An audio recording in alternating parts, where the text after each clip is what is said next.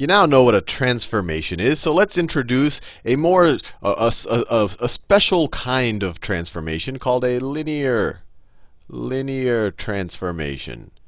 It only makes sense that we have something called a linear transformation because we're studying linear algebra. We already had linear combinations, so we might as well have a linear transformation. And a linear transformation, by definition, is a transformation, which we know is just a function.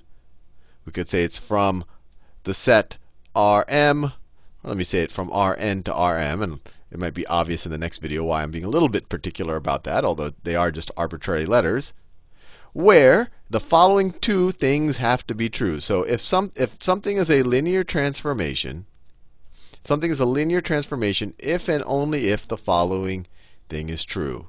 Let's say that we have two vectors, say vector A and let's say vector B, are both members of Rn. So they're both in our domain. So then this is a linear transformation if and only if I take the transformation of the sum of our two vectors, if I add them up first, that's equivalent to taking the transformation of each of the vectors,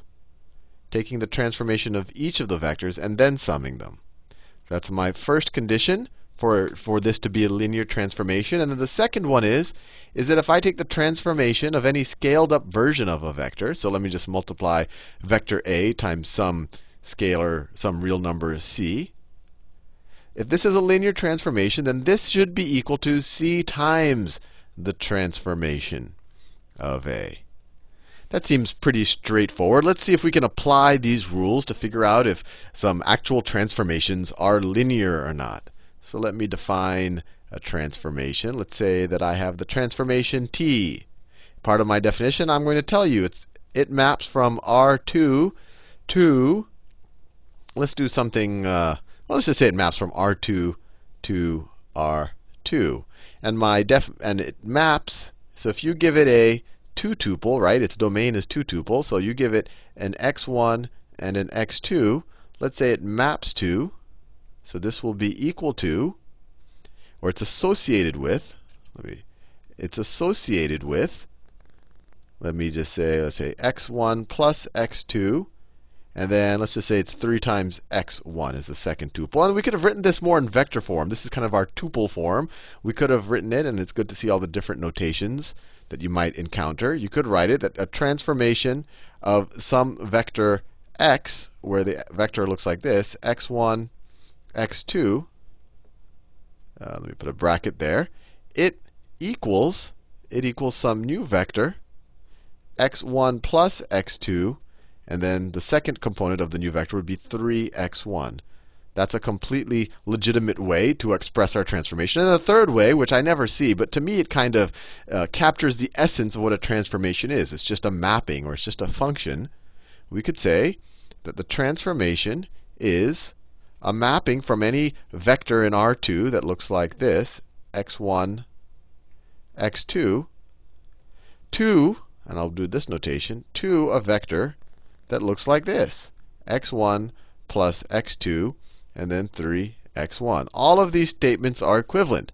But our whole point of writing this is to figure out whether t is linearly independent. So I want to, sorry, not linearly independent, whether it's a linear transformation. I was so obsessed with linear independence for so many videos, it's hard to get it out of my brain in this one. Whether it's a linear transformation.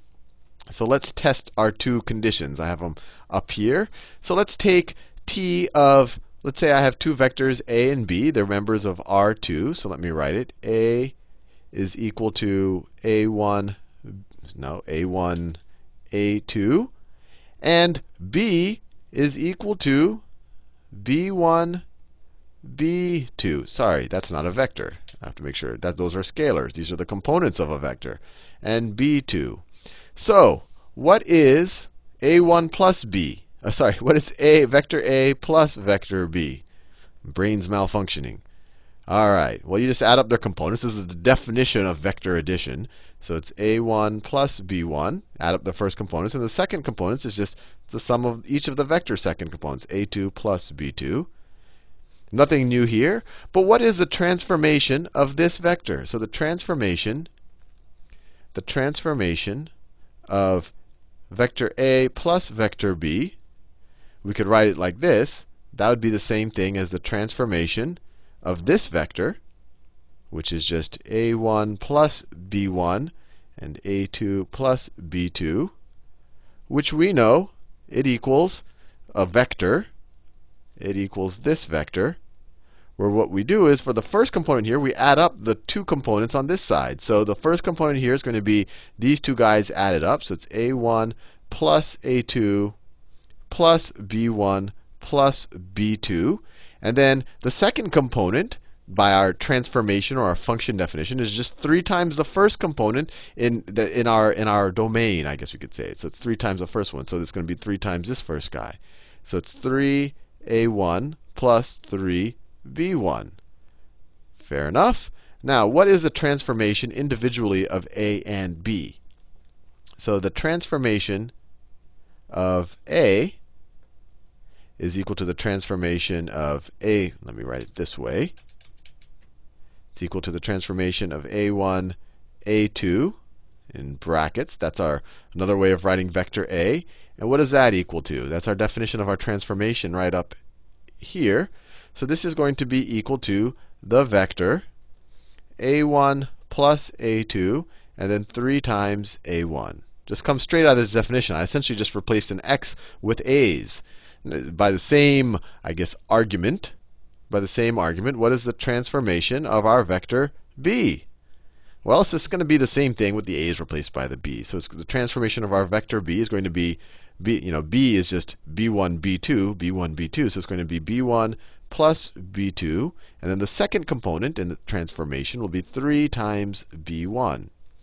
Now, what is the transformation of vector A plus the transformation of vector B? What's this vector plus that vector? And what does that equal to? Well, this is just pure vector addition, so we just add up their components. So it's A1 plus A2 plus B1 plus B2. That's just that component plus that component. The second component is 3A1. We're going to add it to that second component. So it's 3A1 plus 3B1. Now, we just showed you that if I take the transformation separately of each of the vectors and then add them up, I get the exact same thing as if I took the vectors and added them up first and then took the transformation. So we've met our first criteria, that the transformation of the sum of the vectors is the same thing as the sum of the transformations. Now let's see if this works with a random scalar. So we know what the transformation of A looks like. What is a transformation? Well, what does CA look like, first of all? I guess that's a good place to start. C times our vector A is going to be equal to C times A1 and then C times A2. That's our definition of scalar multiplication times a vector. So what's our transformation? Let me go to a new color. What is our, let me do a color I haven't used in a long time, white. What is our transformation of CA going to be? Well, that's the same thing as our transformation of CA1, CA2, which is equal to a new vector where the first term, let's go to our definition, is you sum the first and second components, and then the second term is 3 times the first component. So our first term, you sum them, so it's going to be CA1 plus CA2.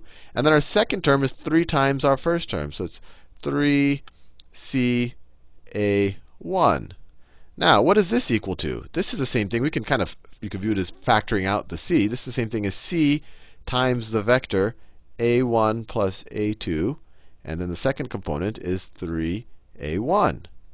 But this thing right here, we already saw. This is the same thing as the transformation of A.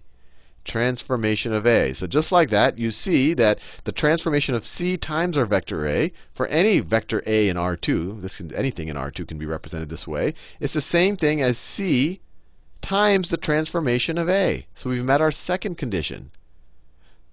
That it doesn't, that well, I just stated it, so I don't have to restate it. So we meet both conditions.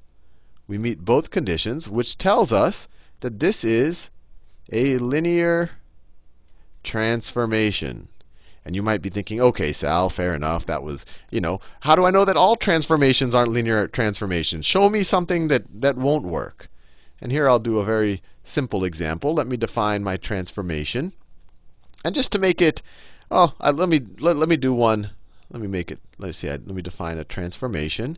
Well, I'll do it from R2 to R2 just to kind of compare the two. I could have done it from R to R if I wanted a simpler example.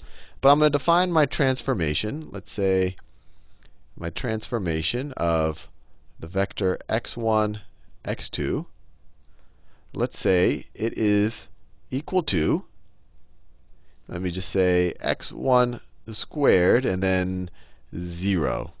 Just like that. Let me see if this is a linear transformation. So the first question is, let's take, what's my transformation of a vector A? So my transformation of a vector A, where A is just the same A that I did before, it would look like this. It would look like a1 squared and then a 0. Now, what would be my transformation? What would be my transformation if I took c times a? C times a. Well, this is the same thing as c times a1 and c times a2. And by our transformation definition, if I take, the transformation of c times of this thing right here, because I'm taking the transformation on both sides. And by our transformation definition, this will just be equal to a new vector that would be in our codomain, where the first term is just the first term of our input squared. So it's ca1 squared, ca1 squared, and the second term is 0. And what is this equal to? Let me switch colors. This is equal to c squared a1 squared, and this is equal to 0.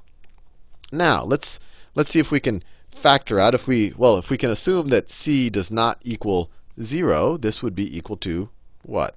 This would be, actually, it doesn't even matter. We don't even have to make that assumption. So this is the same thing. This is equal to c squared times the vector a1 squared 0, which is equal to what? This expression right here is a transformation of a. So this is equal to c squared times the transformation of a. Let me do it in the same color. Times the transformation of a. So what I've just showed you is if I take the transformation of a vector being multiplied by a scalar quantity first, that's equal to, for this t, for this transformation that I've defined right here, that's equal to c squared times the transformation of a. And clearly, this statement right here for this choice of transformation conflicts with this requirement for a linear transformation. If I have a c here, I should see a c here. But in our case, I have a c here and I have a c squared here. So clearly, this negates that statement. So we're definitely not dealing. So this is not a linear transformation. And just to get a gut feel, if you're just looking at something, whether it's going to be a linear transformation or not, if the transformation just involves linear combinations of the different components of the inputs, you're probably dealing with a linear transformation. If you start seeing things where the components start getting multiplied by each other, or you start seeing squares or exponents, you're probably not dealing with a linear transformation. And then there are some functions that might be in a bit of a gray area. But it tends to be just linear combinations are going to lead to a linear transformation. But hopefully that gives you a good sense of things. And this leads up to what I think is one of the neatest outcomes in the next video.